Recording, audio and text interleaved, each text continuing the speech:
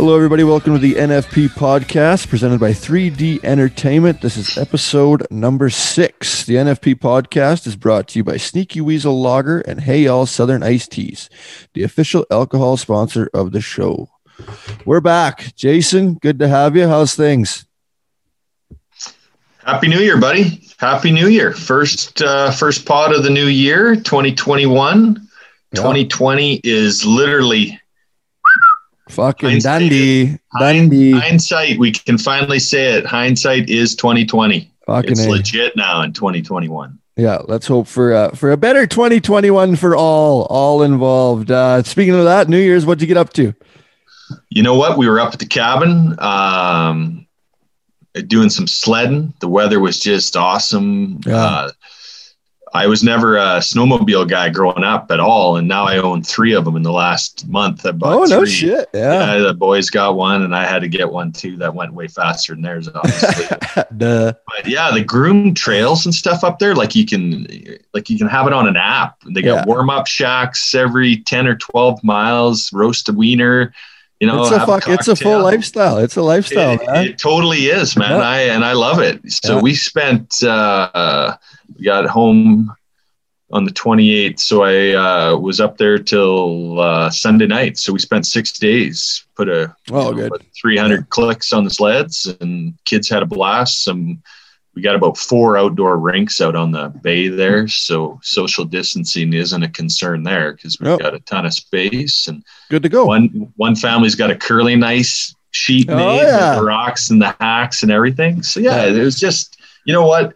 It's a little slice of heaven, instead of being in the city. It really is. Our American guests and people that don't deal with snow are gonna be like, what the fuck are they talking about? Snowmobiling and curling and fucking there's these machines that rip across the snow, man, just like Sea-Doos on the water. Yeah, she's a different world up here, man. You gotta make do with what you can do. My New Year's was pretty low-key as well. We did some fireworks.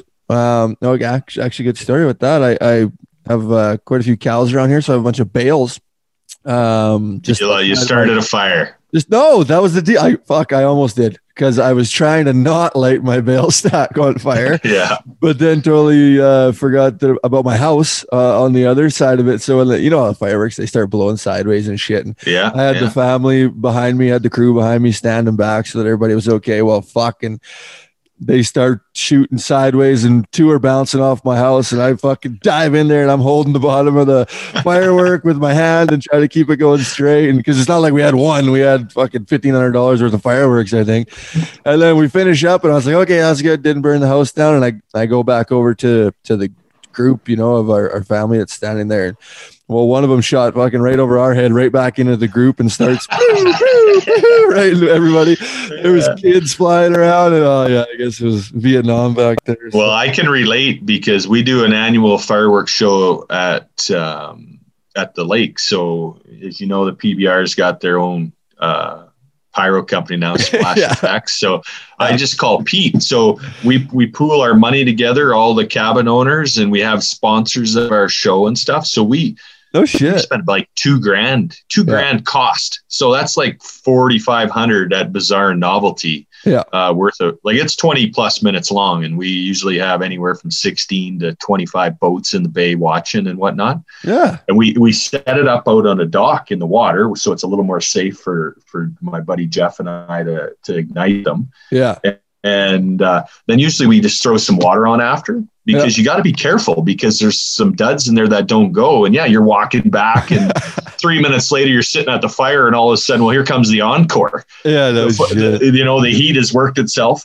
But you got to be careful, real careful, that about the fire after, because those boxes or those cakes are so hot. Anyway, we ended up going to a buddy's garage there this summer, and opening the door and having karaoke one night, and we were coming back about 2:30, and we got to go over a bridge to get to our cabin. And it's darker than the inside of a cow out there at 2:30 in the morning. And there is a bonfire going on top of the dock. And Twyla's like, you got to put that out. So I go out there with my pail, to start throwing water out and dousing the flames. And there's a hole in our dock. It's an old piece of dock, so no real damage. But the cakes just burnt right through. Well, the fire was out by the time I got there because it dropped right into the lake. You're good. Yeah. The time at Ty Posabon's house after Cloverdale, there was a bunch of us bull riders. And you can imagine the state that all of us bow riders were in after Cloverdale. Anybody who's been there knows how much fun it is. So we just keep it rolling for a few days. And there was Torque and there's a full crew of us, Devin and Skylar and a bunch of bull riders around that time. Gerlitz, I think, Ty Elliott. I think we're going to Ty Elliott's wedding. That's why we were all hanging out there. But Jody and Steve Turner, obviously, big part of it. We're sitting around a fire at like 2 or 3 in the morning. And everybody's just bullshitting. And Steve had taken off for a while. He took off to do something. We thought, go take a piss or something. Well, he comes back and we're all sitting around the fire looking at the fire. And all of a sudden, I don't know, there's probably $100 worth of fireworks just gets thrown on the fire that we're all sitting around. And it takes everybody a little while to like figure out like, holy fuck, those are fireworks. And they just start pew, pew, pew, shooting off. Same thing like Vietnam. Everybody's down. Everybody's freaking hiding. And there was a lady that was lived on the island out there that was high school rodeoing in BC. And the Posabons were letting her and her kid and their horses and stuff stay at their house. They didn't have to keep going back and forth. Well, these fucking fireworks are just bouncing off the side of their trailer and their horses are pulling back. And this lady rears out the door, kicks the door open, and me and Posabon, we're hiding under his deck. And we knew he was going to be in so much shit from his parents and everybody, right? And this lady goes, all you could hear is, Ty, what the fuck? Like, oh my God. You guys are, there'd be some PTSD the next day after that. Yeah. So thanks to Scoop for that one. That was a fun time. But okay, moving on. Let me get into the ad read right here for our sponsors. Those stories, I think, they kind of fit hand in hand with the stories that we just told. So, hey, y'all, Southern Iced Tea. Hey, y'all, Southern Iced Teas. Our tea is always served iced and hard. This vodka-based iced tea is brewed with genuine black tea and lightly sweetened. Enjoy a Hey, y'all, Southern Iced Tea while taking in the main bull riding event or sipping a cold one on the porch. Hey, y'all, Southern Iced Teas, the official refreshment beverage of the NFP podcast. Once again, thanks to them. Once again, I smashed quite a few of those on New Year's. Probably why my fireworks were flying all over the place, but hey, all in good fun. 2020's done. Let's get through our World Juniors. Let's get into that. Canada, we're recording this on Wednesday. No, what day is it today? No, Tuesday the 5th. Tuesday, January 5th, 2021. So it'll be finished. This will be out after the game. But last night, Canada and Russia, your boy, Braden Snyder, huge game. What'd you think of that? Yeah, big game. I was real happy for him. He had a solid 2 periods against Finland and had a couple turnovers in the third and was actually benched with about 6 minutes left in the third period. And he had coach brought him in, didn't change anything, kept him in his rotation with his partner. And he responded the way, you want your young players that are developing to respond. He come out and had a hell of a game. A goal assist. He was physical, really shut down some of the, one of Toronto's top prospects on the Russian team. So I was real happy to see that. He's a great PA kid, the Schneider, the whole family. If you knew the family, you can't but not cheer for them. So I'm expecting big things. I think the coaches did a heck of a job last night, working him right back to where he was in the lineup, through the whole tournament. Had to miss basically 2 full games due to that hit to the head. Hit to the head, yep. Yeah. So I think he's had a great tournament. And if Canada can play like they played last night, the U.S. has got their hands full. It's going to be a great game. Everybody says Canada, Russia, but come on. Canada, U.S. for the gold. Oh, yeah. It's going to be a good one. It's going to be a good one. I won't be returning any text tonight. That's for sure. Not till after the game. Yeah, no, that's going to be fun watching. And like you say, the rivalries of they're young guys, right? So it's not like the Olympics, but it's this, you forget that they're 16, 17, 18-year-old guys, and that country pride comes in, and you just want them to fucking take her home, right? There's not much more being a fan than you're riding for your country. Yeah.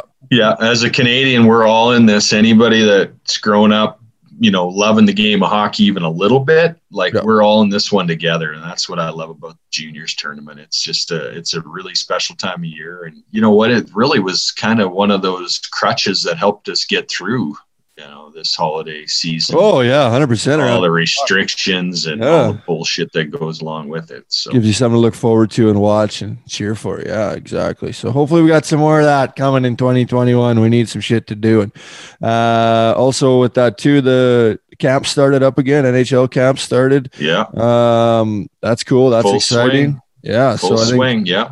That's looking like she's going to go. Hey, she's going. We got Bear signed up. I don't think we had that done when we talked to Bryce. Yeah, we were talking about that last time. You got her done? Got the deal done there? Yeah, fresh new deal. $4 million in his pocket here. Basically it's a 16-month contract because he'll be due to sign a new one here in a year and 4 to 6 months, basically. Right on. Good. So yeah, that's a bonus. Since we were back on last time, the first PBR or last PBR of 2020 went off in the ABBI event in Fort Worth, Texas. Mason Taylor takes the event win there, along with riding solo of Cord McCoy's taking the Classic Championship. So for those that don't know, the ABBI, American Bucking Bull Incorporated, they have their own association and their own events tied along with the PBR and different events throughout the year, where it's all about the bulls, bucking bulls having their own competition. So when you see PBR events and you see guys riding, they're not the only ones out there that can make money. The bull side of it has its own entity and makes their own money as well. So a lot of money in that. And everybody should know Cord McCoy, the amazing racer. Him and Jet. What did they end up doing? 3? Did they go on 3 amazing races? 2 for sure. 2 for sure. 2 for sure, because they came back. It might even have been a 3rd. Yeah, Cord, one of the good guys out there for sure. Yeah. I actually met Cord at St. Tite. Him and Jet, my first year over there, which would have been like 1999 or 2000. I was fighting bulls over there, and those kids were riding in the IPRA at the time. Jet was a bareback rider, bronc rider, and Cord was riding bulls and riding broncs. Yeah. And you know how that championship round, they had the good money back. You rode there too. Like you could walk away 10 or 12.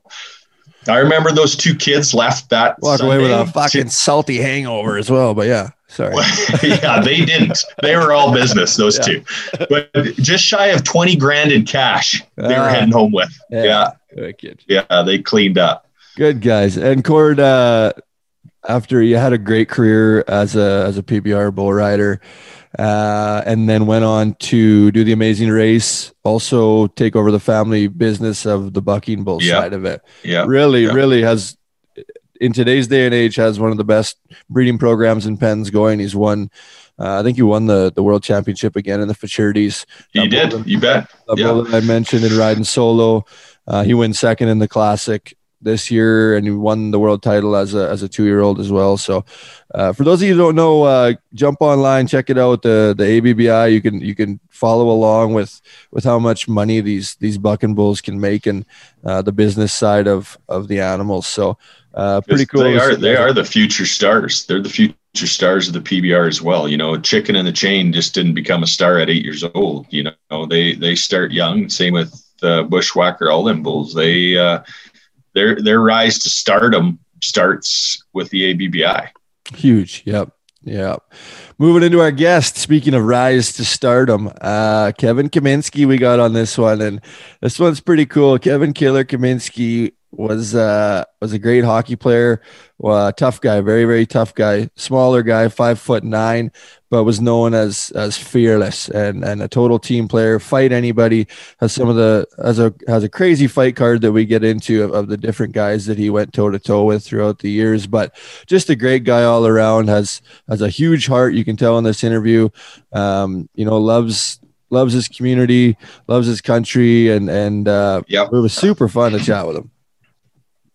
It was, when we're tossing ideas around who we're going to have next, and we've been kind of sticking to the Western lifestyle a little bit, and we always knew we'd do the crossover to hockey, and we'll hear about Kevin's, his alliances with mental health, which aligns with what, our beliefs in keeping Ty Pozzebon's name, alive, and what we do with the Posse Foundation. So I thought it was just a real good fit. And he's a guy I've got to know a little bit here the last few months with hockey and whatnot. And, our good friend Curtis Lasician spoke very highly of him. And we're going to definitely have to have a part 2, because he had a lot of stuff to tell and say, and it was all good stuff. It was really good stuff, and he comes by that nickname Killer pretty naturally. But I think when you don't know Kevin, if you heard anything about him, you might be a little bit intimidated to maybe approach him and have a visit. And I couldn't disagree with that any more than the experience that you just had with him, and what I've had with him in the last few months. Just a super, super guy, and admired. I guess if we want to put it in perspective with the locker room at the PBR, there's those guys that really truly care about everybody and want everybody to win. Well, if Killer was a bull rider, he'd be that guy. And that's the role he played in the room and as a teammate. And I've seen how these guys interact with their older teammates around a few of these functions we've had in Saskatoon. Very respected guy. So a real pleasure to have him on. A unique guest, and I think their visitors and listeners, regardless of what their passions are, you'll take something away from this pod. Definitely, yeah. And like you say, I was a little bit nervous to even get on the call with him, just knowing his reputation and seeing his YouTube videos. And like, this guy's a fucking animal, man. Like, fight anybody and just crazy, And then all of a sudden we're chatting with him, and he's just this big-hearted, cool guy that has mellow, great stories, and he talks about it, how it's when he's on the ice, he's a different person, right? It's totally part of the game, and totally different guy. Yeah, it's pretty cool. So you get to see a different side of Killer that I didn't know was there, that was really enjoyable to get to talk with him. So we'll get to that pretty soon. And one thing we did talk about a little bit, we're gonna have to get him back a little bit more on it though, is the concussion side of things, and ended his career was due to concussion syndromes. And when January 9th, this comes out on Thursday. So January 9th, 2017 was a life changer for all of us in the Western lifestyle sports. Ty Pozzebon took his own life, was diagnosed with CTE, and it's just it's something that's still hard to talk about. Still feels like yesterday. This time of year always brings that up. The weather and everything. It reminds you of that day in 2017. So I wanted to give a shout out to Ty and to his family and everybody's listening that knew Ty and sees the Ty Pozzebon Foundation and what we're up to now, and keeping his legacy alive, and taking care of Western lifestyle participants inside and outside the arena. And that was because of Ty. So Ty, we miss you. We love you, brother. And I'm sure everybody listening here, if you want to go check it out, if you don't know the story, you can find it at typozzebon.com. But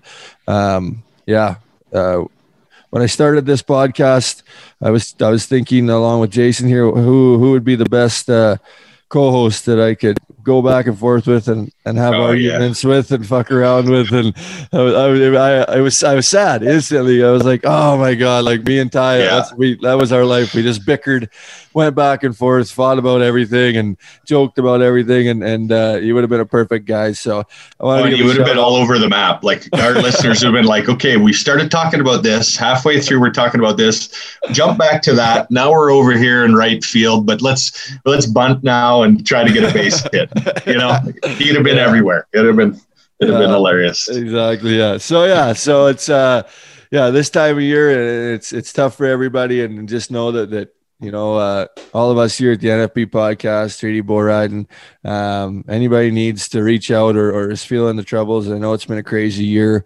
You got people that love you. We're one of them. So reach out, talk to a friend, talk to a neighbor, try to stay as positive as we possibly can. And in these crazy times and better days will come. So once again, Ty, we miss you. We love you. Everything we kind of do nowadays is for you and your memory, and Leanne and Luke and everybody involved. We love you guys too, and all his friends and family. And we're thinking about you, and we're all in the same boat on this one. So, like I said, feel free to reach out and get her going. But without further ado, let's have some fun. Our buddy Kevin Killer Kaminski. We're going to go to that interview right now. Hope you guys enjoy. Our guest today, hailing from Churchbridge, Saskatchewan, Canada, drafted in the 3rd round at 48th overall to the NHL, picking up 139 games played with the Minnesota North Stars, the Quebec Nordiques, and the Washington Capitals, tallying numerous goals and assists throughout that time, along with 528 penalty minutes and a reputation as a man afraid of no one. Now standing as the coach of the Larange Ice Wolves in the SGHL, as well as a mental health advocate around the world, standing at 5'10", 190 pounds, the man known as Killer.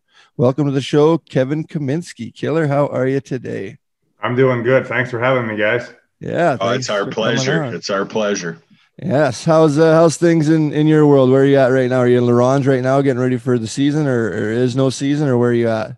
Well, no, in Saskatoon right now. I'm just kind of hanging out here, trying to keep up with the hockey world. Thank God there's World Juniors on right now to, I guess, be not as bored to watch a few games. So, get to watch a couple of last games here today. But just kind of trying to keep the guys, the players updated on what's happening, and just kind of keep them informed. And hopefully we hear some good news on the 15th. Although there was, I guess, a report on a radio show that yesterday that after the World Juniors that Hockey Canada might be shutting down everything for the season. Yeah, I thought that might be a little premature at this point. I know we're waiting to see what numbers look like following the holidays, but yeah, you and I text back and forth about that yesterday, Killer. That's just devastating to these young players that have been patiently waiting to get back with their squads and their teammates, and that's.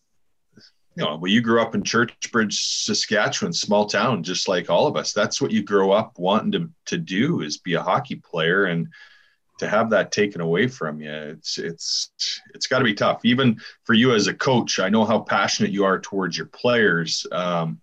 What are you doing to, keep those kids positive right now? Like, they're young men. You're dealing with 17 to 20-year-old young men right now that, this is their life. It really is, Killer. I don't have to explain that to you. You went through it. So how have you shifted your role as a coach from behind the bench to mentoring these kids through these uncharted waters, so to speak? Like, we've never went through this before.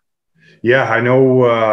I kind of just keep them updated with text. I'm not technical savvy. I know, I think Patty, my assistant, has been doing some Zoom workouts, whatever, or the guys have been doing that just to, stay in touch with each other. But I kind of just do some team text here and there, let them know kind of what's going on. And if they have any questions, just, please call me. I know some guys were kind of wondering if they can fly back on the 13th, 14th. I just said, you know what?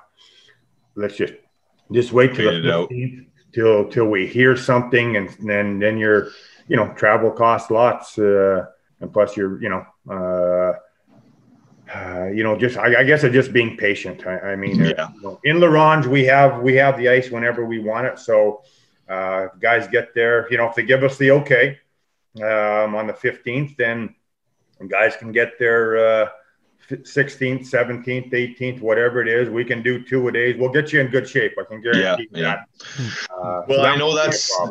I'll be staying in touch with you. That's real important. You're gracious enough to take on a young player of mine, Nolan Allen from Davidson, who actually is playing for Tanner's hometown team, the Raiders. And you did me a favor bringing him in, and I know he's eager to get back. So I'm hoping when we're done Zooming and podcasting that we're going to be able to communicate on getting these guys back in here in a couple of weeks. So that's got to be like you in both of your guys' opinions, that age level for a guy like Nolan and for all these guys, this is a big year for so many guys, right? Where they could hone their skills or help them get to the next level. Like, Killer would be like you not being able to play your AAA year or play a year with the Blades. Do you think that would have, it might not have, but it should play a little bit of a role on their whole hockey career, right? Losing a year or losing all this time of playing and people not being able to see them and being able to try to get to that next level? Well, definitely. And, there's kind of two different aspects here with Nolan. Obviously he's in his draft year. He wants to get seen and, and I appreciate you guys, contacting us and getting them here. It's kind of been cool. We only played 5 games, but, it's good to see some of the scouts that have called you and say, hey, is Nolan playing here in Nipawin? They haven't made the track out to Laurent yet.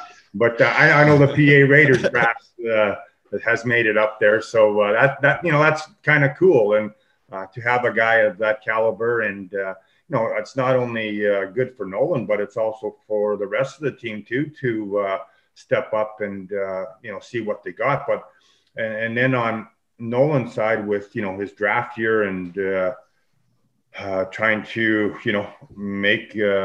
get drafted as high as you can. And now that's kind of taken away from him. But then also on the other side of it for especially our 20-year-olds who want to go to college, right, to further their career to their next level or their next step in their journey. As a 20-year-old, and it happened last year too. Fortunately, we got to play a full season and for playoff games. But now, if things go sideways, what these 20-year-olds are going to be scrambling because now you might only have one school and it might be too expensive for them, so they're not getting the exposure, or no one's getting the exposure for Nolan for the NHL draft, but also the 20-year-olds for whether it's Div 1, Div 3, or here in Canada, U Sport, whatever it is. CIS. Yeah, it's that all important scholarship that those kids work hard. The parents invest so much time and effort in getting them, and money, obviously, to get the kids to the rink. So yeah, it's shitty times. But you know what? We're Western Canadians. We don't have to explain what kind of breed we are, or how tough we are. I think we got the toughest guy maybe ever played the game pound for pound on our podcast today. So enough business. Let's get to some of the fun stuff here, maybe. Yeah, that's good. Growing up in Churchbridge, let our audience know here, Kevin, who you grew up with up there. What kind of players were your role models within, 30, 40 miles of where you grew up? It's quite a little spot in a professional hockey factory up there. Yeah, definitely. I mean, you know what? It's so funny. I mean, my dad coached the senior team. He coached my brother. He coached me too. And I'm sure we'll get to the scout for the Blades, Huey Scobie, who was a big mentor, in my career. We got, Bruce Baskin right from my hometown who played with the Portland Winterhawks. We had some very, very talented players from Churchbridge, Gene Dom and Rob Dom.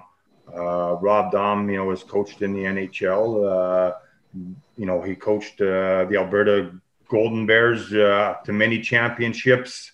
I think he's over in Australia now coaching. Mm-hmm. But Gene Dom was, and Gene Dom coached me, but he played for the Melbourne Millionaires, and man, I think, he was 6'4". He could shoot the puck, and if you pissed him off, he'd kill you.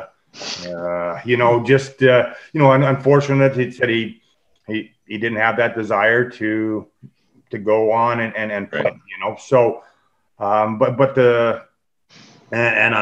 until this day, I still tape my stick like Gene Dom. Yeah. So those, when my dad was coaching the senior team, I looked up to those guys. For sure. Senior hockey back in those days, Killer. Well, where I grew up in Asquith, in 1 year, we had Ralphie Clausen and Jerome Engel out there. 2 NHL veterans playing on that senior team. It was, that was real hockey back then. It was, you could fight 3 times in a game before you got thrown out. I remember going to watch. And a lot of those guys did go 3 times a game. And then they had to go for a cigarette and a shower in the dressing room. Yeah, exactly. There's another. When I was with Quebec, I played with when Guy Lafleur made his comeback there. I played with Guy. And in between periods, he'd go outside in the Quebec Coliseum and have a dart. Have a dart. So. Would he have it on the bench? Yeah, would he smoke on the bench? Maybe he did. Yeah. I figured D would be have enough celebrity status that he may be able to smoke right in the dressing room. Well, you know what? It was just outside the dressing room. Yeah. So it was like right there. So it was, but yeah, I mean, he's a legend, and obviously do whatever the fuck you want when you're at that level. Yeah, exactly. When you're Guy, when you got hair like that, you got to do whatever you want. Yeah. Well, especially in the province of Quebec, right? So isn't that the truth? We've been out there a few times for some PBR events and a festival out at Saint T, Quebec, and it is you said it, especially in a province like Quebec, things are different. You get to get away with a few more things, that's for sure. But when you're the flower, you can get away with lots of things. Yeah. So when you were growing up, I know you would have been playing hockey, and I want to make sure I get my age groups correct. Did you play against the Clark boys and Kelly Chase? And where was Barry Melrose in those days? Those are all some significant National Hockey League names. So did you cross paths with those guys growing up and playing? For sure. Well, Barry was a little bit older, and I'll get to my neighborhood there or right around there. So there was Theo Fleury, who played, obviously he was like a year older. So, and we didn't play Russell very much, like the Manitoba, because we were in Saskatchewan, but I played, my brother played mostly against him. But anyway, we had, Kelly Buckberger 10 miles down the road in Langenburg, Jeff Odgers, take a right at Langenburg and go to Spy Hill. And actually, we picked up Jeff, I think, a few times for provincials. We went on to win provincials with Jeff, so played against him lots and still good buddies. Actually, I had him and Curtis Lesician, couple AAA Midget Blazers up last year in La Ronge for the family day. Oh, nice. Cool. Yeah, we told they had some really good stories about that. So who else? Coming up in a minute, I got a couple pretty good stories that I actually reached out to Curtis yesterday on, so we'll leave them here a little later on though. Okay, perfect. I mean, Pat Falloon, who else is around there? Well, Eddie Sawatsky, who went on to have a great career in Denver College, and then he went overseas and played lots. So I mean, there was there was lots around that time and era when guys went on to play, whether it was AHL or NHL, but back to the Kelvington area. Like I said, Barry was a little bit older, so but I remember playing with the Blades. He was coaching with Medicine Hat, and we would go. He would have his hockey school in Kelvington in the summer, so I would go up to work that. I think I can't remember for a week long or 2 weeks, whatever it was. I was there working it, so I did get to play with Wendell. I got called up 5 games, I think, when I was a 15-year-old. Your first year, yeah. and played with Wendell. So that was that's kind of, my style of play. I looked after my two idols were Brian Trottier and Wendell Clark, and I tried to, be the best two-way centerman I could be everywhere I went. I always considered myself a 200-foot player, but also to play that style where you put up points and you played that other side of the game, which I liked quite a bit as well. But yeah, so we played with, and in Saskatoon, played with Kelly Chase, Kerry Clark, Corey Kosher. Some tough boys. Yeah, really, really tough boys right there. Was the Twister around at that time too? And Twister was around there too. So I mean, holy shit! Yeah, that was like this. Think about that. Oh my God! And I know Tanner wants to touch on this, but how is that Prince Albert Raider Saskatoon Blade rivalry back in the late 80s when you were there, Killerland? Who were the tough guys on the other side in the green? Well, gosh, I mean, early on, I think one of the fought Dave Manson when I was 15 for one of the games. Jeez. I got called up to go to Prince Albert, right? So how did that go? How did that go? I think actually it went good. But I had to wear a cage. So yeah. I couldn't take my cage. If I could have taken off, I'm sure I would have, but probably a good thing I didn't. So, but yeah, hung in there, and when you're 15 and you get called up, you want to do whatever you can to show your teammates and show the Blades brass or whatever brass you're on that. Hey, you want to show you're going to go to war for your teammates and do whatever it takes to stay there. So. After I did fight Dave, I mean, the boys loved it, so it was, and the coaches loved it, but they, coaches said, hey, we got guys for that. But I love that part of the game, probably a little too much, but I love that challenge to fight the bigger guys as well. Well, in that year that you got called up for your 5 games, I think it's still a record today. And I want to make sure our audience understands it wasn't all about just fighting for Kevin Kaminski. You were a skilled guy. And Curtis Lecision, we were texting back and forth. I let him know that you're going to be a guest on here today. And he said you had some, when the gloves were off, you had some deadly mitts. And when the gloves were on, you had some silky mitts, is what he said.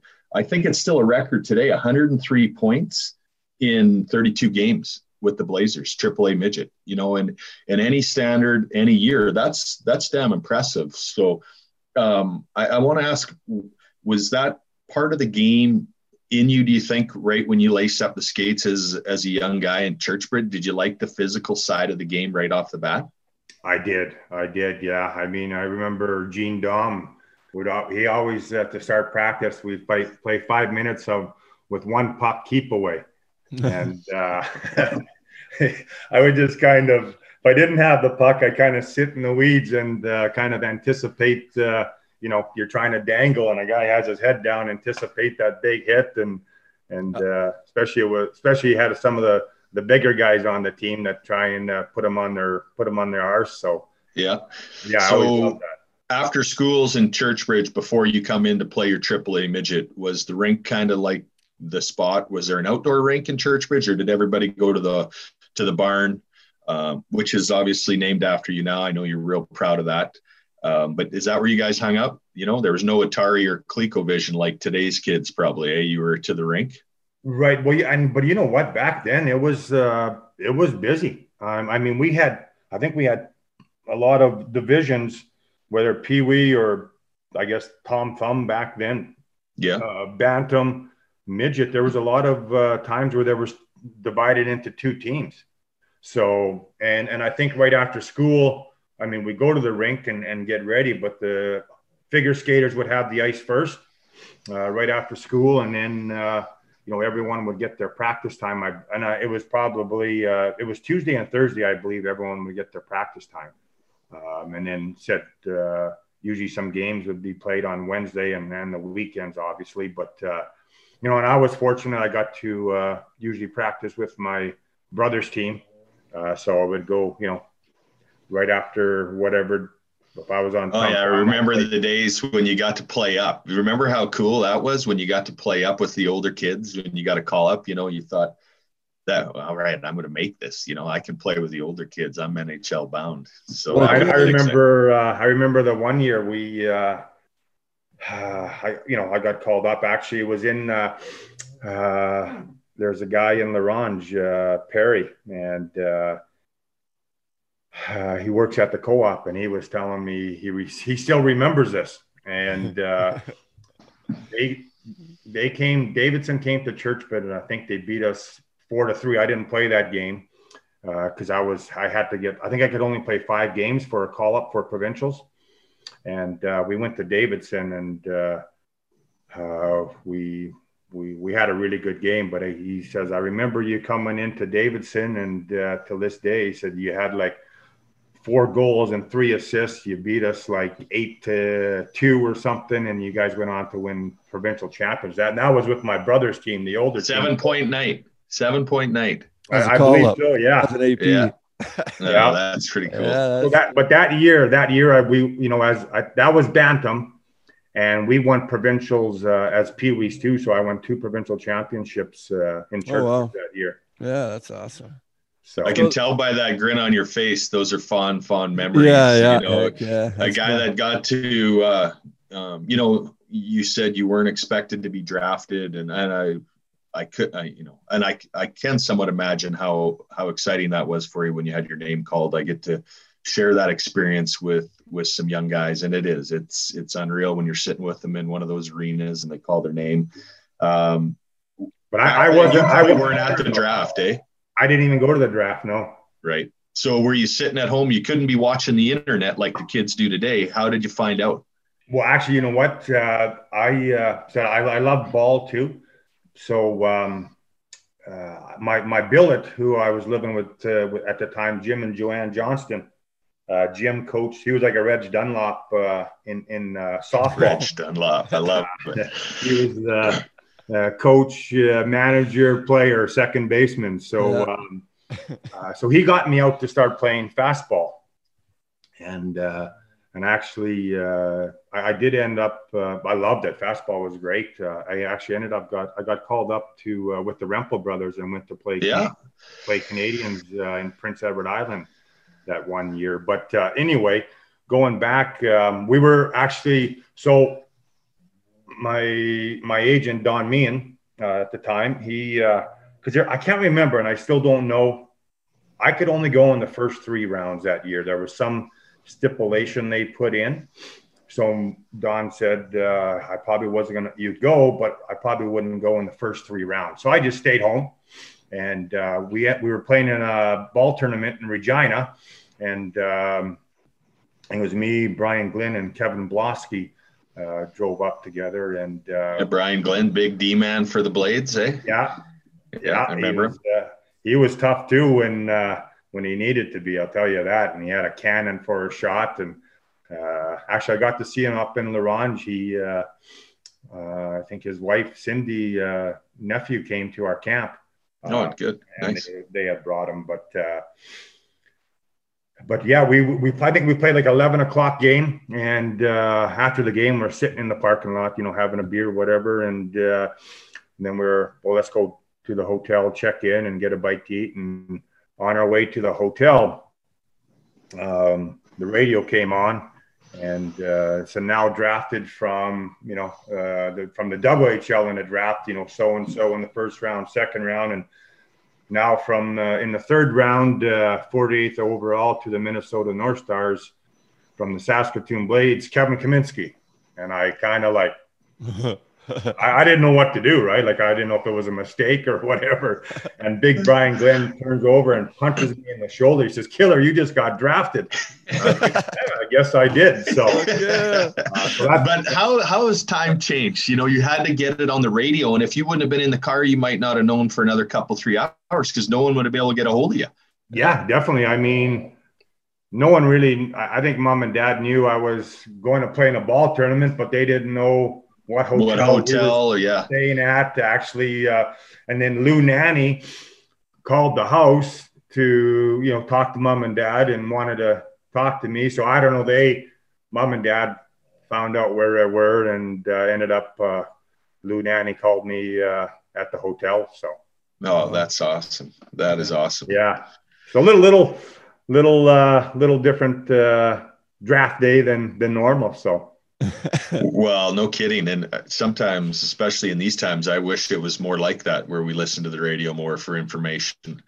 Boy, you must have the transition from playing with the technology to coaching now, and how the kids spend, their off ice time. It must just make you scratch your head. I would have to think that it's nowhere near, even in my generation, what we were doing.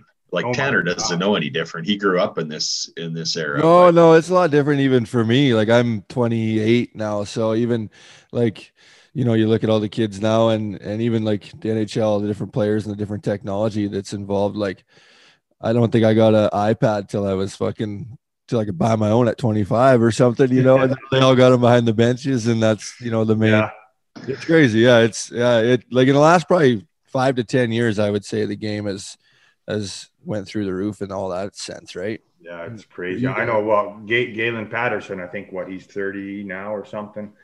So he's great with technology. So he's Galen's assistant coach in La Ronge. Okay, he has, and you know what? We got I think the Instat now, which they do everything for you. They, so Patty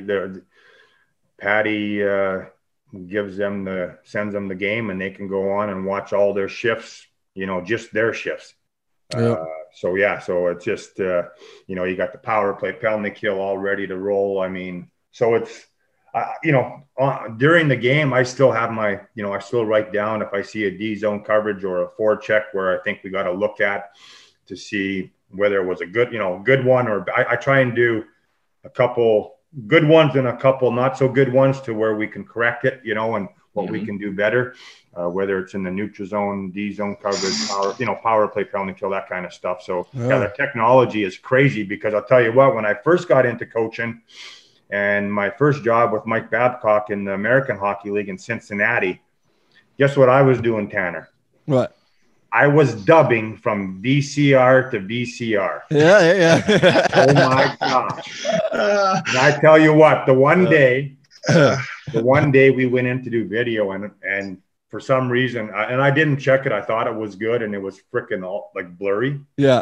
Well, we got back into the coach's office, and man, did Mike Babcock rip me a new one, man. Hey, did Babcock ever? Did he ever coach you? No.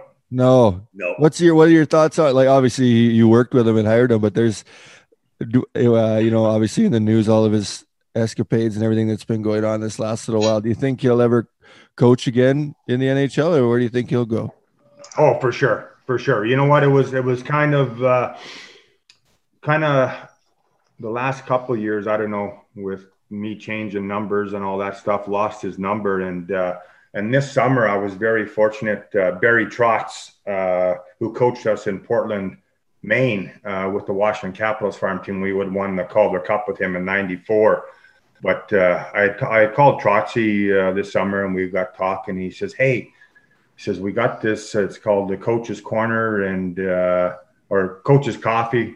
And he got me on, and it was awesome. It was, Babcock was there, all the college coaches. You got Hall of Famers, Scotty Bowman, Ken Hitchcock. I mean, all the NHL coaches. I mean, it was absolutely fantastic. We did it. It was 3 times a week. Then it went to 2 and all that. So it was good to get reacquainted with all those coaches again. And Mike Babcock actually called me right after one of the sessions, and we kind of got caught up. Got hooked up again, so that was awesome. Oh, cool! Right on. Going back to your video and your VCRs, switching back and forth, and the kids and their iPads, they can watch every shift. There's not as much fighting anymore in the league, but do you think if they had those iPads that all the kids would fucking be honed in on the Domi fight with you and Junior? Yeah, I thought, you know what, that fight still pretty iconic, I guess, because You know what was funny? I had put something on, Alana put something on sale, and a guy came over yesterday to buy it, and he like come in the door. He had his face mask on, and he says, "Hey, you're Kevin Kaminski." You know, he had season tickets for the longest time with the Blades, and that was the first thing he said. I remember the Ty Domi fight in Memorial Cup. You know, so yeah, it was.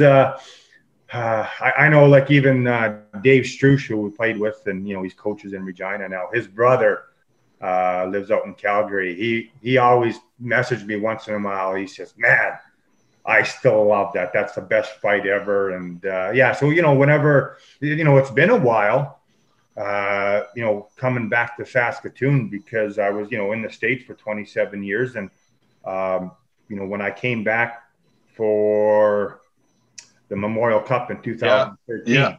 Yeah, they did a video. I just watched that of you walking around the concourse, and and I think we had some signings we did. So I was here the whole 2 weeks, however long it was, and again, the older people still remember that fight today. I mean, obviously it was losing in overtime sucked, but Swift Current, correct? Swift Current Broncos. Joe Sakic was on the other side too, was he not? Actually, Joe was in Quebec. I was actually Curtis and Joe made Quebec that year. So they weren't. Well, they'd already moved on. Yeah, so we were supposed to get Twister back, Curtis back, Tim Shovelday back, and there was someone else, and they all made their NHL clubs, NHL teams. So who were the studs on Swift Current side? Well, that was Joe's brother Brian Kennedy. Did Sakic score a big? Did Brian score a big goal in that game? I think that was Soberlac who the OT goal. The OT goal. Okay. Yeah, and I was at the game. I don't know what year is that? 89. Yeah. 89. So what would that make? Yeah, 16. I was 16. I remember being at that game, and it just what an atmosphere, and my God, it was Sask Place back at that time. Yeah, and they still had that one end wide open though. You know how it was just concrete. It was jammed, and the people were into it. 12,000. I mean, it was outstanding. I mean, obviously, it would have been the feather in the cap to win it all for the fans of Saskatoon. You know, they've never won, and even the 2 years before, and we'll get back to Barry Melrose with, we lost to Medicine Hat both years to go on to the finals against the other division. And so whenever we would go watch or go to Barry's hockey school in Kelvington, he would, so we had Kelly Chase and Kerry Clark and Corey Kosher and me. He'd always just rub it in. Rub it in for sure. Well, for our viewers that are just listening here, you can Google Kevin Killer Kaminski's helmet. It's a white CCM helmet that you can view on Google, and it looks like. I'm going to ask you what you did to make it look like it did, and tell us. How is a guy what did it do to a guy's hands when they hit that helmet?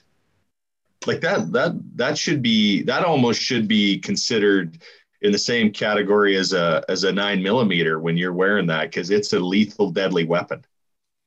Yeah, you know what? I can't remember where I heard it from, and I think I did it when I was in Halifax.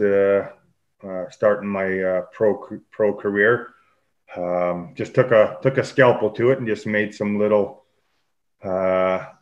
incisions in it, I guess, and incisions. Peeled the plastic back, and they're all in today. They're not sticking out, but it was just one of those things. Like it was. I mean, there's so many different things that fighters did, right? Right. I mean, if you knew you were going to fight, we'd put the skin toughener on our knuckles, right? go just spray it on. Spray it on, and it would grab your skin and kind of rip you open, right? I mean, I don't fighters, Twister. I won't mention names, but he used to cut his sleeve, right? He used to, because everyone tried to grab his right arm because he threw so hard and so heavy from downtown. He would just loosen, like lightly sew it back up, so when guys grabbed it, it would just rip, and his arm would be free. You know, I mean. No tie downs, you know, Rob Ray. Rob Ray. I was gonna say that with the fucking losing the shoulder pads and I ended up off. Yeah, I ended up doing that too. Really? My you know, I used to wear my shoulders always, you know, were not the best, but I always wore the Donzi pads, and they would kind of just, if guys would tug, I mean, it was like they were sewn into my jersey, and the jersey and shoulder pads would just come right off, you know. Yeah. So, you know, it was just like, you know, I don't, you've probably seen some of the comments on, with at Hockey Baduk, whatever, with the helmet, just, you know, some guys thought it was awesome that, you know, that you had, you know, just to, you know, to whatever it takes to win. Yeah. Right. Yeah. Attitude. And, you know, some, like I said, there's guys who did a lot of other things, and some guys didn't think, you know, coward and all that stuff. Well, you know what I mean, if you're fighting, you know, what's the difference with the guy with the Winwell helmet and he's got the two screws, you know, sticking out a little bit. Some guys would put the screws the other way. You know, so yeah, I mean, so like I said, I mean, you know, like, well, I think that helmet should be in the Hall of Fame, Killer. That's me. I agree with you. If I ever get a voice, that'd be my suggestion, that helmet should go into the Hall of Fame. And I encourage everybody to Google it and have a look so they know what we're talking about, because it hurts looking at it. Like, to even think about throwing a punch at that just. Well, I know early on in my career, I kind of, you know, I'd stand in there and go toe to toe. I mean, later on in my career, I try and be a little more finesse. Well, you know, I would try and duck sometimes. So some more structure to your fighting. You know, and then you're fighting guys that are, you know, 6'6" and you know, Bob Probert. 6'8". I mean, don't leave out Bob Probert. Don't leave out Proby. And Proby, I mean, you know, that's, you know, just those guys that, you know, you're going to take punches because, you know, you're most likely not going to be able to put those guys down, right? So hopefully you stand in there, and hopefully you duck at the right time. But if not, then hopefully their hands hurt, and then you can get the upper whatever on the way down or something. So yeah. Well, I never doubted the fact that you had balls, Killer, and then you told us that you went Dave Manson when you were 15. Like, that's deep, man. That's ballsy right there. So how old would Dave have been in that year? Would he have been 2 years older than you? I think it might have been his last year. So 3 years, maybe. Yeah. Wow. 2 or 3 for sure. And we know Dave was no slouch. His nickname was Charlie Manson. So you got a Charlie Manson and a Killer going. Yeah, no shit. Yeah, and well, you know, this is what brings us together as hockey people and players and fans. That you know, last year I got to coach his son Ben. Yeah. In the Rongs, you know, so it's just you know, he came up for a golf tournament, and you know, so got to meet him and his wife, and yeah, I mean, it's all good when you're on the ice. I mean, to me, you know, here's two different people. I hated everybody, right? I hated everybody. Kerry Clark on the other side, before games, he would go talk to the tough guy, and he would fight him twice. No way. Huh? That's just the way Sharky was, man. Like he knew his role, he knew his job. And if he had to fight his best friend, he'd do it, right? For me, I didn't care who it was. You know, if you're going to take liberties on one of our better players, or if I need to change the momentum, I'm going to be there for my teammates, you know? So there's two different perspectives that I was so focused, and I just, like I said, I'll do anything to win. Yeah. Well, do you remember a time when you were playing midget with Curtis Lasician? He said you weren't scared to run a goalie at any time, and he's came out to play the puck. Do you recall that? Against our crosstown rivals, the Contact. Yeah, that's right. Made that rivalry a little bit more hotter, I guess. What about do you remember a goalie named Kenton Ryan and playing in the old arena?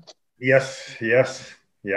What happened there? We'll go to the first one, right? So I was, like I said, I was taught by some very good people, including my dad, and I was always told to take the body, and it was a race for the puck, and it was just inside the blue line, and he got there first, and I just said screw it, and I just decided to take the body, and it was he was out cold and his guard sail, and then I think obviously some guys came to his rescue and that stuff. So, but yeah, like I said, I think I made that crosstown rival a lot more of a rivalry. Yeah, a bigger rivalry than it was. And then to Kenton Ryan. So yeah, that was back in the old barn, and it was in the second period. So we were down by where the Zamboni comes out. I think Tim Chevelday was playing, and so what happened was Twister and Darren Kimball squared off, right? And you imagine watching that. Damn. Oh, I mean, it was and then I was midget. Going back. This is midget. Yeah. No, is this midget. This is WHL. This is WHL. This is Blaze now. Yeah. And I was going. So when a fight, you go back to the bench, right? So as I was coming back to the bench, Kenton Ryan, the puck went down to their end, right? And he ended up shooting it at me. So wrong move. I said, wrong move. So I went down there, right? So everybody, the PA Raiders bench is closest to the fight, right? Yeah. They're all watching, on all benches they're all standing up, right? And they're all watching the Twister and Kimby fight. And so after Kenton Ryan shoots the puck, I go down there and I grab him and I pull him into the close corner where the benches are so no one can see. And I just start teeing off on him. I got on top of him and everyone watching the Kimby fight except for the people in the corner on the other end of the old rink. That's what Curtis said. You pulled him into the corner where no one could see you tune him. He said you beat the shit out of him. It was funny. I was a guy bought a killer hoodie this summer, and I went over to his place, and we were, because he used to go to the games all the time, and it was funny. He brought that story up when we were sitting in talking in his garage, and he says, I was at that game. And I was dating Kenton Ryan's sister. And so she was pissed and he was laughing. Yeah. Well, 3,772 PIMs from your last year of, my math might be off just a little bit, but to get the gist of it and put it in perspective, 3,772 PIMs from 85, 86 till you retired from pro hockey. You spent 63 hours in the penalty box. Do you regret 1 minute of that, Killer? You know what? I don't. And it's so funny because my old line mate, Jack Bocus, who recently passed away due to cancer, and he was I got kind of we kind of got back together again because he was coaching with he kind of ran the LA Junior Kings program. And when I got the job in Fresno in California, and he ran a Cali camp for junior kids, right, to go get exposure, whether it was BCHL or NA3 where I was coaching, or the Western States Hockey, whatever it was. So we kind of, I would go visit him. Even I would go down there just to visit and play some golf with him. And we would reminisce because we had a hell of a line back then and with the Blades. I mean, had Grant Kachuk and Jack Bokus, and we did a really good job of putting good numbers up. But he would always says, Killer, he says, if you would have just played the game, he said you would have had just as many points as Sakic did, because that's how good our line was. But he says, I know. Well, when you're sitting in the penalty box for half the game, you just got to work with the averages, right, Killer? Like, right. Well, yeah. That's true story. You look at your numbers, 92-93 in the American Hockey League with 79 games with Halifax, you had 64 points, 27 being goals. Here's the staggering number: 345 minutes in PIMS. Like, that's epic numbers all the way across. And I think that was really what paved your way to get probably after that season, as if you look on Hockey DB or Elite, that's when you started getting all your games. I think that's when the big club, obviously the Caps, recognized what they had with you as a player. And from what I get from Curtis Leschyshyn, what you were to the guys as a teammate. And I've only got had the pleasure to visit with you, a handful of times here this last little bit. And I can really see that you really cared about your teammates. And I really see that with, how you've transitioned into the coaching and what Nolan's told me and how much he really enjoyed his time in La Ronge. And on that, I always want to, and this might be a tough question. I'm going to put you on the spot with this, but who do you think in your time was the best player you played with that never got a shot? Whether it be the clutch and grab game and the guy was too small, or how the game's evolved to today with the speed. But who do you look back on and think, that guy should have played 500, 700 games in the NHL? God, that's a good question. Trying to think back through, because I know in Quebec, I think quite a few guys, they weren't the best then. They started getting good before. Well, they made the big trade, obviously, with Lindros, right? So yeah. Then they moved to Colorado, and then obviously that year they won the cup while Curtis was there, right? So that's when I got Quebec got rid of the riffraff and went to Colorado and won the cup, and that's when I got traded to Washington. So they got rid of the dead weight, and they went on to win the cup. So hey, why did Lindros not want to go there? What's the story behind that? Well, just a baby. Really? Yeah, because I didn't know about that until a while back. Parents were involved, and thought he. What the crazy thing is that and I don't know. You hate to look at this, but I mean, I don't know. I think it's a privilege to play the game, and I don't give a shit what NHL team. My favorite team was the Islanders. I would have loved to play for them, but I went wherever I. Oh yeah, fuck. Where you go wherever you're supposed to go, or drafted to, or whatever. I mean, you're not bigger than the game, but at any level, Killer. At any level, I agree. 100%. And then you look at, Eric had a hell of a career, man. Don't get me wrong, but he never ever did win a cup. Yeah. You know what? If he would have went to Quebec and, hey, you know what? Go there, try it for sure.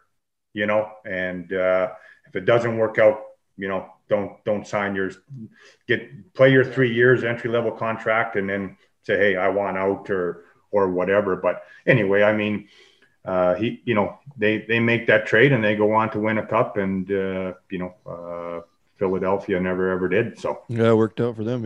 Yeah, definitely. Wow. Yeah. Now back to that question. I'm just trying to think who.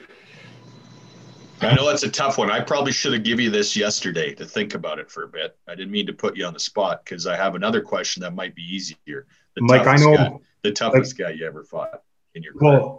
Well, you know what? Like, so that year when I got traded to Washington and we played, we won the cup that year. So I mean, you can look at my numbers in Portland too. I think even after the Calder Cup, I think it was the lockout, I went down and I was over a point a game. Yeah, 35 points in 34 games. And here's even a better number, 292 PIMs in 34 games. I was pissed I didn't get to 300. That's a lot of time in the box. No, I think even with that, in Halifax there, the 64 points game, I think I played, or in Halifax, or was it Fort Wayne? It was Fort Wayne, and I played some games. I think 7 games with Halifax. I think I ended up with 455 PIMs in 56 games in Fort Wayne, and 44 minutes in 7 games. So I was one minute 1 minute shy of 500 for the year. That's right. Yeah, so that still pisses me off. 1 minute shy of 500 on the year. But yeah, no, like I said, that year, and and I look at, and I think this is where kind of Curtis talks about kind of being the team guy. I could have bitched and complained. Like, I could have told Barry Trotz, well, look at my numbers. Why aren't I on the first line? I think I deserve to be on the first line, But we had Jeff Nelson, and then the next guy, and Jeff played. He was a first rounder. He's from Prince Albert, and actually his brother Todd Nelson were on that team. We won the Calder Cup, but we had Michelle. I think it was Michel Picard, Jeff Nelson, and Mike Boback. And that's the guy. Picard and Boback are probably the 2 guys that I thought that, man, like with the skill they had and everything else, that never ever did. Maybe Picard did, but never ever did get an opportunity to play in the NHL. And even that year, right? So we had Andrew Brunette, who went on to play over 1,000 games in the NHL. And you can look at his numbers. I mean, he never even played a game in Calder Cup time. Yeah, wow. We had Sergei Gonchar, I think, played 3 games. Jason Allison, which I think you heard his name a few times last night. I think Dylan Cousins just passed him or tied him for points in the World Juniors. Who else? Yeah, I mean, Andrew Burnett never played. Yeah, we were stacked. I mean, our 2 goalies were Ole Kolzig and Byron Defoe. And Byron never even got a game in playoffs. Ole was our MVP, Yeah. Okay, well, let's shift her up to the toughest guy. Well, it's either guy ever fought. I mean, I think there's so many tough guys out there. You got Marchment and Churla, and the list goes. Rob Ray. The list goes on and on. But obviously, and I'll tell you the story about Proby. I think Proby's the toughest, and that. I mean, I did fight Ty again in the NHL. The one thing with Ty, you can't hurt him. Great. You can't hurt him. I mean, even the fight in Saskatoon here, I did buckle him, but man, that guy's got a rock hard head, man. I mean, he can take about, stand there and take about 5-6 punches, laugh at you, and then he turns and smiles and he starts throwing. And you know what the coolest thing was is back in 2013, right? So Ty goes his way, I go my way. We play against each other in 2013. Like I said, I was back here for the thing while Ty was here, right? So I think boy would have been playing. Max would have been playing in the tournament. Max would have been playing, right? So my old roommate, Dean Holine, I'm standing. We're at Hudson's, and I'm with my cousin and his girlfriend, and all of a sudden Dino comes over, and Dino's a character, man. He's freaking hilarious, and he comes over and he goes, "Killer, look who I found!" And here it's Ty Domi. So it ended up, we talked and we ended up exchanging numbers, and we kind of become best friends. Yeah. To this day, like I text him just before the season started, and I knew it was going to be whatever. And we've, lost money. And I said, hey, can you get me a jersey for a raffle? And he said, yeah, I'll get you one for one of Max's too. And that kind of thing. So, we stay in touch, and but again, that's the hockey world. That's solid. That's solid there, Killer. And you always hear about the code that you guys have amongst each other. And you watch the documentary that Chaser put together. You read Proby's book, how tight Ty and him were in the end. Like it's some people look at it in a different light, and I think they really need to get to know you guys better, and you hear the stories about what kind of a teammate you were. And that was the way hockey was played. It was a different game back then, and it was a role you guys had to embrace and take on. And it was, you can't tell me there was a tougher role in hockey. When you're coming to the rink tonight, I'm getting kind of butterflies and anxiety listening to your stories here. I want to know what you felt like sitting on the bench and you got to go out. I don't know if you've been tapped on the shoulder or if you just know it and inside that it's your time is up and you got to get out there. But do you get those butterflies right from your asshole to your ears right before you're about to go? Oh God, yeah. I mean, what's the crazy thing is, like, I remember guys would look at the lineups, they'd have the lineups in the locker room in the American League or whatever. And I remember guys would talk about, I'm fighting this guy and all that tonight. And, Twister says, well, I'm fighting Link Gates and, all that stuff. And I'm like, I'm 5'9", and I'm like, I don't care who it is. I'm going to fight anybody. And this is a true story. I remember Seattle and Regina made like a 10-player trade, 5 for 5. And the next day, and at practice, Jack Bokus, I go, Boke, did you hear about the big trade with Regina and Seattle, 5 for 5?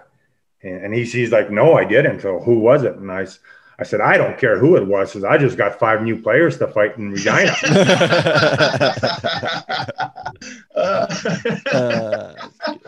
So, I don't know. It's just that was my kind of mentality that I'm going to go score goals, and then I'm going to. I don't know. I was like, I'm going to get as many Gordie Howe hat tricks as I can. I'm going to. How many? Can you tell us? Oh, gosh, I got quite a few. I mean, always like in junior and American League, you get a goal and assist, and then it's just like, yeah. Then you just get the fight out of the way first, and get involved in the game, and then go score and get an assist. So.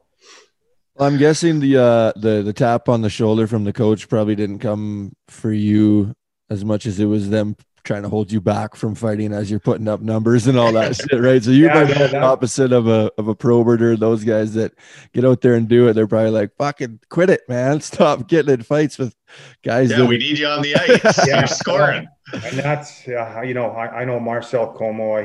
No coach ever tapped me on the shoulder. Yeah. I knew my role, right? So, yeah. Marcel, that's the thing. Most of the coaches told me, well, so I went to 2 NHL camps, Minnesota and Quebec, and both, one was a GM and one was a coach.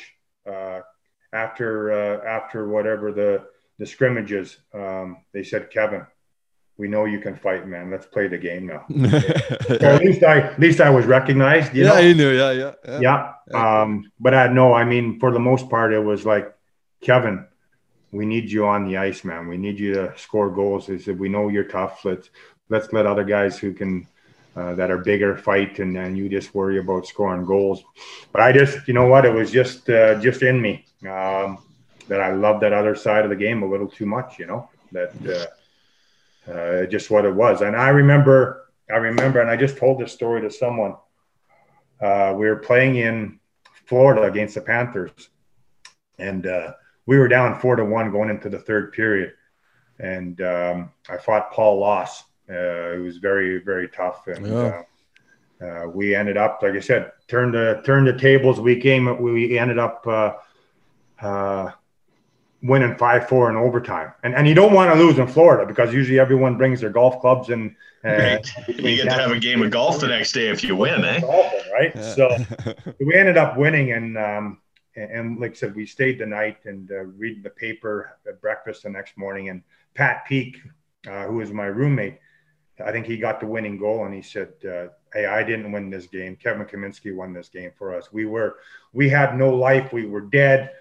Kevin went out and fought Killer went out and fought their toughest guy and got us life back in the bench. And so he won this game for us." So that was, I will always remember that, just because, like I said, I never got to, in the NHL, if you're not top six, you're not going to, like I said, I'm lucky to get 2 or 3 shifts a period, right? So when you get out there, you got to make the best of it. And, I said, I always remember that quote from Pat Peak that you don't have to score a goal to win a game either. So so there's always, like I said, you got your goal scorers, you got your muckers, your grinders, you got your guys who sauce and make plays, but you got your guys who are going to stick up for your Peter Bondras and Michael Pavankas and 100%.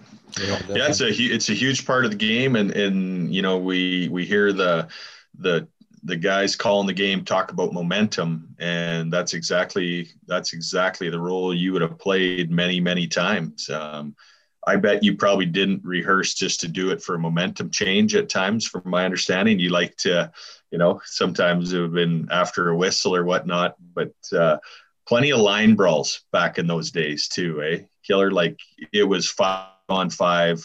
You don't even see that anymore. And you know what? Say back in the Blades days, would you say like every other game there'd be a bit of a 5-on-5 scrum, do you think? You know what? Actually, it was with us, you heard about the line brawls all the time, but what was the crazy thing was we never had too many in Saskatoon. Well, who would want to? Yeah, no shit. Find 5 guys that wanted to match up with you. Right. Really, there's some tough dudes come out of Saskatoon. We were at one of Chaser's deals here in Saskatoon, 2 or 3. It would have been his first one, and we were at the Sheraton, and they're doing the open mic up there, which I thought was excellent. It was one of the most entertaining evenings I'd had in a long time. And they were talking about Kosher and how when he tried to hit you, he literally tried to put his fist right through you. We talk about who's the toughest guy that you probably fought. Who do you think was the scariest guy? Yeah, I mean, that's Joey Kosher would probably be the scariest. I mean, I remember watching fight and he split the guy's helmet in 2. Yeah. I mean, he punched so hard. He hit the hurt, right? Yeah. Damage. I think the highlight of that night was when wasn't he playing senior hockey and got a call to go back to Detroit because they needed some toughness, and he ended up winning a couple cups, right? From senior hockey in Saskatchewan to the show. Yeah. Right. Yeah. And you know what the funny thing was? I remember in the 2013 Memorial Cup, they had it was at Hudson's in the back room. Yeah. And they had they had the Stanley Cup there, right? And I think you had to buy tickets or somehow you had to have something to get back there, right? Mm-hmm. And I was with Joey, and he walks back there and he doesn't have a ticket, right? And the guy says, "Well, you need to get a ticket to get in." He puts up his hands. I go, here's proof right here. I got 2 of them. Here's 2 tickets, right? Yeah. Come on, Killer, let's get in. Oh, that's cool. Okay, well, we'll start to try to wrap it up here a little bit so we don't go all day. We could chat all day on these great. Oh yeah, we're gonna have to have Killer back here. But I want to make sure. I know in our people can't see this, but Killer, you got your own line of apparel. And I'll let you touch on that, and you can go get it and see Killer 2332 on Instagram and DM you for whatever you need. But something that you're giving back to, which back when you played, nobody even talked about it. So I want to let you give our audience a little insight to that. Yeah, you know what? Like I said, it's been a privilege to play the game. For many years and coaching it. And I've always, from, I think just the way I was growing up, mom and dad, and I was always taught to give back. And so I've done that. Like I said, I remember even with the Blades, playing with the Blades, Ackland's back then, they did the Make-A-Wish Foundation. Yep. And for every point that I would get, they donated money to the Make-A-Wish. And I remember a little girl, Natalie, making her wish come true. With the points that I got and Ackland's, and we got to know Ackland's people. Awesome. It was just it was a great time back then. But yeah, I mean, I've always, whatever promo I could do, I would do. And then, like I said, once I got to the NHL, I started doing my charity golf tournament right in my hometown in Churchbridge, and it's still going on today. Like, people always ask me, said, well, when is this going to be your last year? I said, hey, if we can keep doing this and make 15,000 on a Saturday, like it used to be big. Like the 1 year, so it's only a 9-hole course, right? I flew in the Hanson brothers. Oh, nice. Oh my gosh. Like, I mean, so the small town, right? Like, everyone's got the mullet, right? They got the high top runners on and Chiefs jerseys. Yeah. So I tell you what, like, the bar back then was called The Bar, and everyone, like I said, I walked in, like, we took them to the hotel, they went up to their rooms, and I remember Steve Carlson, he looked back as he poked his head through. He says, "Oh my gosh, boys, this is going to be one for the books." Because it was the little rooms up above the bar, right? So, but I remember dropped them off. I went back to the house and came back. I walked into the bar. I could not tell the Hanson brothers apart with all the boys with the mullets and everything else, right? But just to make a short story short, that year we raised in 2 days we raised $32,000. Oh wow! And we had 261 golfers on a 9-hole course. It was like we had this on the 5th hole. We had a bar. Music blaring, like that's where the party was. Like, everyone's, oh, you go ahead, you guys can tee off, and I don't even think hardly anybody. Bar carts wouldn't even have worked. The bar carts wouldn't even have worked. You just needed to have a bar stationed at every 2 holes. Yes, exactly. Like, I don't even think anybody finished their rounds. Everyone was there partying with the Hanson brothers.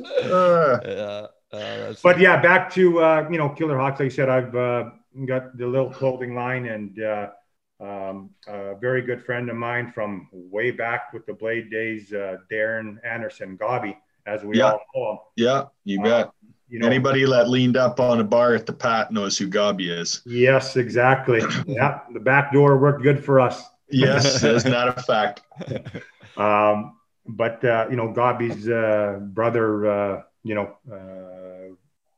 committed suicide, and I had known him too, and just I think with all the stuff that I went through with concussions and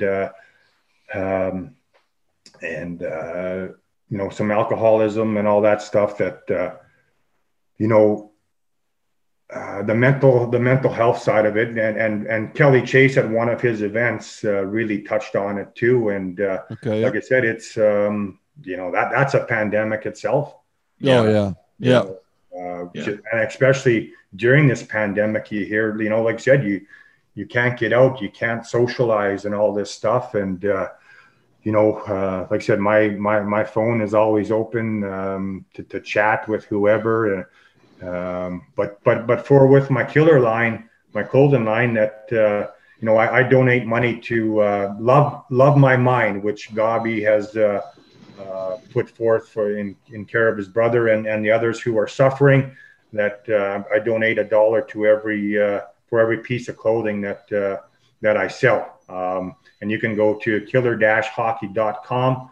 It's just some cool apparel that that I've come up with. A buddy of mine made the logo that I used to play with. And like I said, it's just, again, trying to give back as much as I can and to have a little fun with the clothing line as well.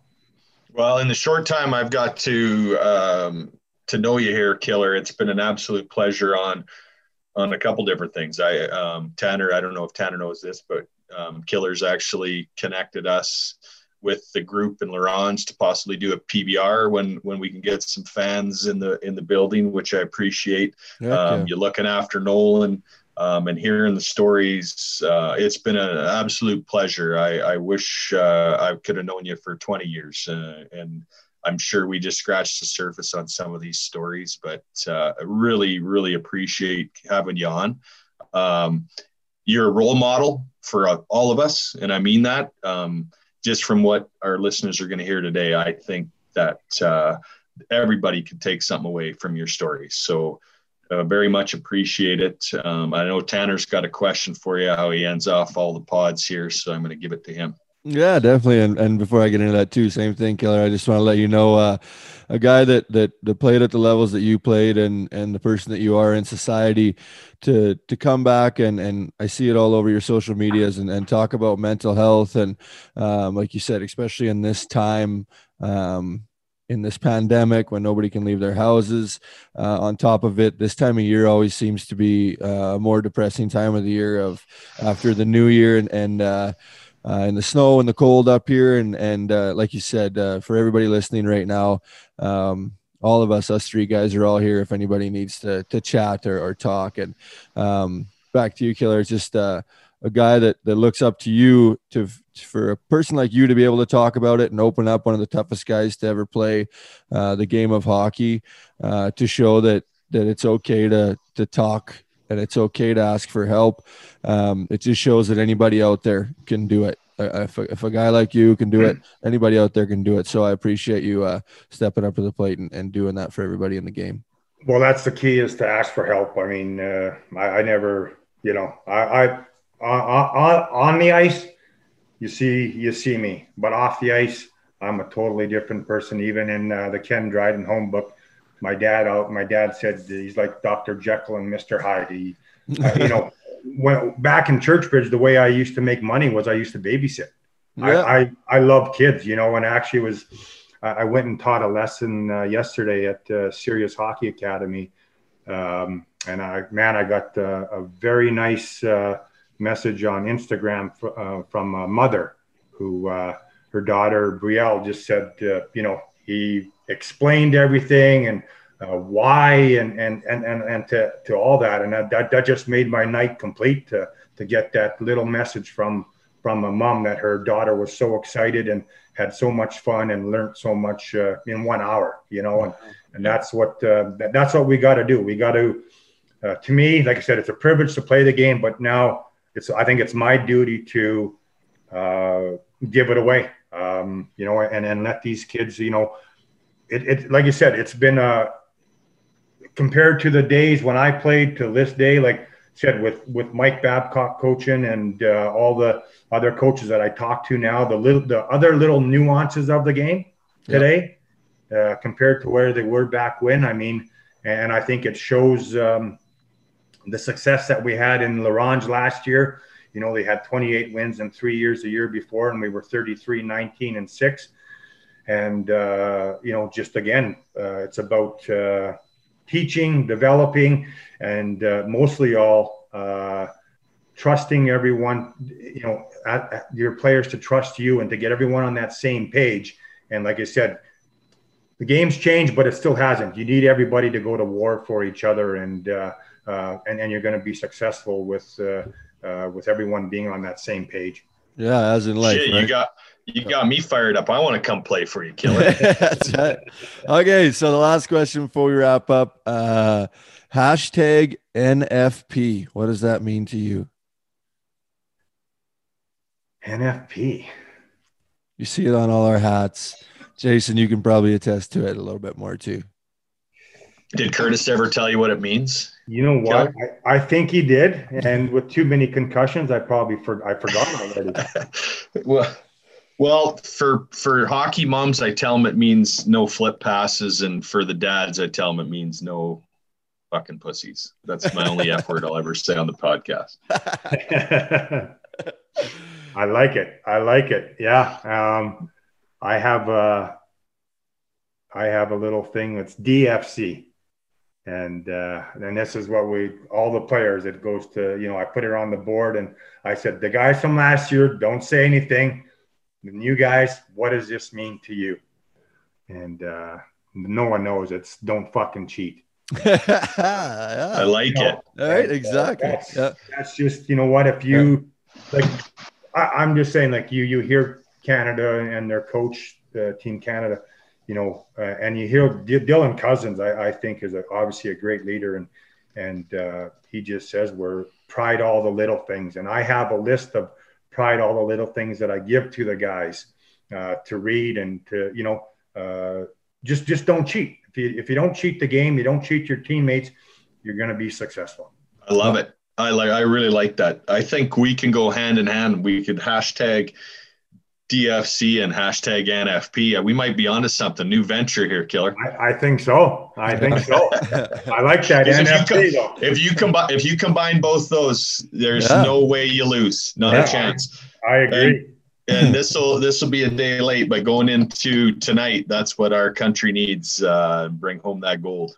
Yeah. I agree. I mean, I've lived in the States for 27 years.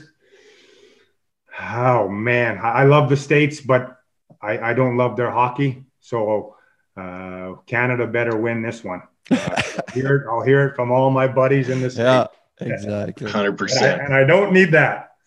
No. We just, like I said, I don't care who else. I don't care who wins gold, but long as the States doesn't win gold. Yeah. The rivalry's alive. Yeah. Okay, Killer. Well, thank you very much for joining us today. It was an honor, and not even the NHL stories and the fight stories, but what you're doing for mental health and just giving back to your community, and the recognition that you receive for just being a good guy throughout your life. It's a pleasure to be able to sit down and have this visit with you. So we'll hope to have you back. We didn't even touch on the concussions and other stuff that we want to touch on, but it was so much fun and so, like we said, we could sit all day. So we're going to have you back. That's for sure. We'll have a part 2. Yeah. To be continued. Perfect. Yeah. Well, like I said, hopefully we hear some good news, and we're going to hold off the part 2, but yeah, I would definitely love to come back on, JD and Tanner, for sure. Awesome. Well, thank you. Yep. Thanks for having you. And the NFP podcast presented by 3D Entertainment. Our guest today, Killer Kaminski. Thank you. Thank you guys. Appreciate it. Awesome. Awesome, Killer. That was great.